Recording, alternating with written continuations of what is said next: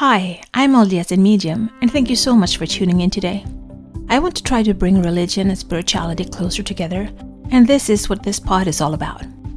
I will talk about my own thoughts and feelings as I am both LDS and have spiritual gifts, something that I've had my whole life, but I always thought that it was hard to combine these gifts with my religion. This has torn me into two directions, and I have talked to many people who feel the same way. I can't choose not to have my spiritual gifts, but I can choose how I use them. And I always want to use them for good and to help others. I believe my heavenly parents gave them to me for a reason. So, this is me. Join my quest for knowledge. 1 Nephi chapter 18. In the beginning of chapter 18, we can read that Laman and Lemuel had repented and that they worshipped the Lord and helped Nephi in the building of the boat. The Lord showed Nephi time to time the manner of building the ship, which leads me to believe that he only got one piece at a time, which is in the same way as I have gotten information lately. Like one piece is revealed and then the next. I wonder if Nephi is as frustrated as I am about the situation. It would have been nice to get the overall plan first and then sit down and structure everything up. But I realized after doing Men vs. Women 5 that men's brains and women's brains tend to work a lot differently. Men are systematic one step at a time, and women, let's just say, we don't work like that. And Nephi went to Mount Oft. Am I reading it correctly if I think that is mountain and often? Anyway, that is where he gets shown great things by the Lord. Someday I would like to do a test and pray upon a high platform or mountain and see if I can feel a difference. After the ship was built, the brethren looked at it and saw that it was fine and humbled themselves. Am I the only one who finds this sad? I'm trying to find a better word for what I'm feeling. They've been through so much, going back and forth to Jerusalem, seeing an angel and all other miracles, but they only repent and then it's like gone the second after. How fleeting is the emotion if that's all they are capable of?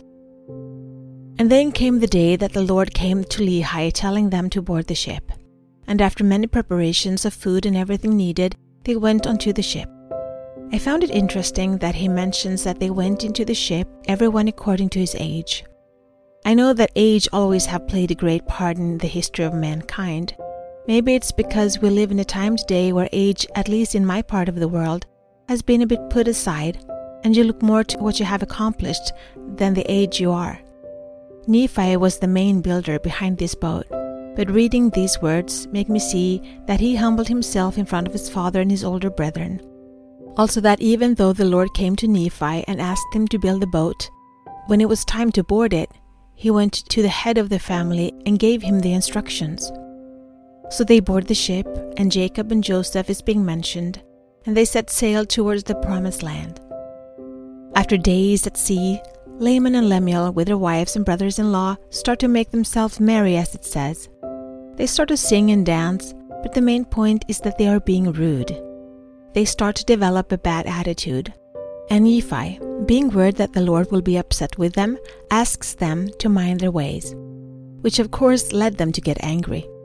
With the younger brother trying to rule over them, once again the age is an issue. I love how it is put in verse 11. And it came to pass that Laman and Lemuel did take me and bind me with cords. And they did treat me with much harshness. Nevertheless, the Lord did suffer it, that he might show forth his power unto the fulfilling of his words which he had spoken concerning the wicked. Nevertheless, the Lord did suffer it. Not that I, Nephi, suffered it, in order for the Lord to show his power. No, Nephi was the one bound, but the Lord was the one suffering. It shows us the pain the Lord goes through every time we are in pain. He suffers. So the first thing that the Lord does in order to remind them is to make the compass stop to work. Then he creates a great storm that takes them back on their track 3 days. And even though they now start to feel terrified of drowning in the sea, they still don't free Nephi. I'm just marveling at the amount of stupidity I can read about, and I'm not sure if this is actual or for us to learn from, and therefore described like this, for even a child to understand what not to do and how not to be. So now Nephi has been bound for 4 days, and they are on the brink of being destroyed, And now Laman and Lemuel comes to loose his restraints, not freeing him, just loosening up the ropes a little. Because now they actually think they might die for real. Because they understand that God is really angry with them. And even though it must have been very painful for Nephi having been tied up for 4 days, I know the pain of sleeping on my hand and getting it numb, and when the blood comes rushing back, here he is, swollen and bruised, hands and feet, and the first thing he does is praising God all day long. I understand I still have a lot to learn and a long ways to go in being humble before God. Lehi starts to try to talk to them, but age and everything is wearing heavy on them, and they end up in sick beds. Now Jacob and Joseph, Nephi's wife and children, all plead with them on behalf of Nephi and their parents. But the only thing that worked was to get them so scared of dying that they had no choice but to free him. Am I like this? So stubbornly doing my thing that I have to be on the brink of destruction in order to change my ways? I really hope not. But even though I might not be so stubborn in such obvious ways, there might be parts of me that needs to humble themselves before God in me too. Now Nephi is freed and he takes the compass and it works in his hands. And he prays and the storm calms down.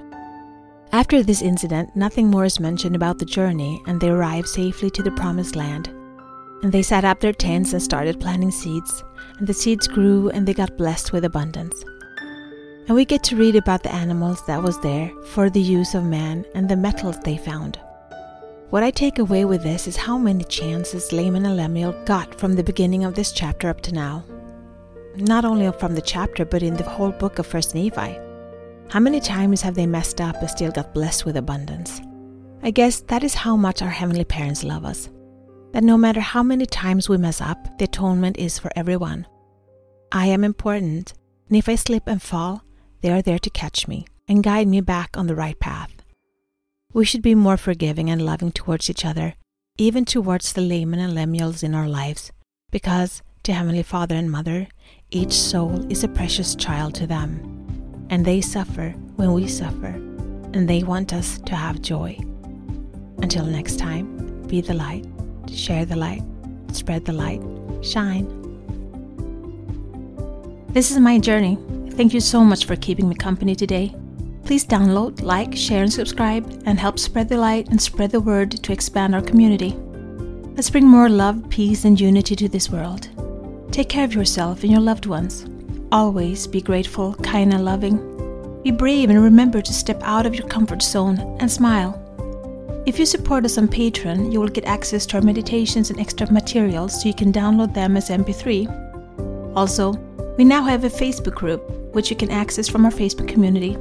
Please answer the questions as you apply to participate. It will be a safe haven where we can keep discussing religion and spirituality, our spiritual gifts, and self-development. Remember, one person can make a difference, but together we can change the world.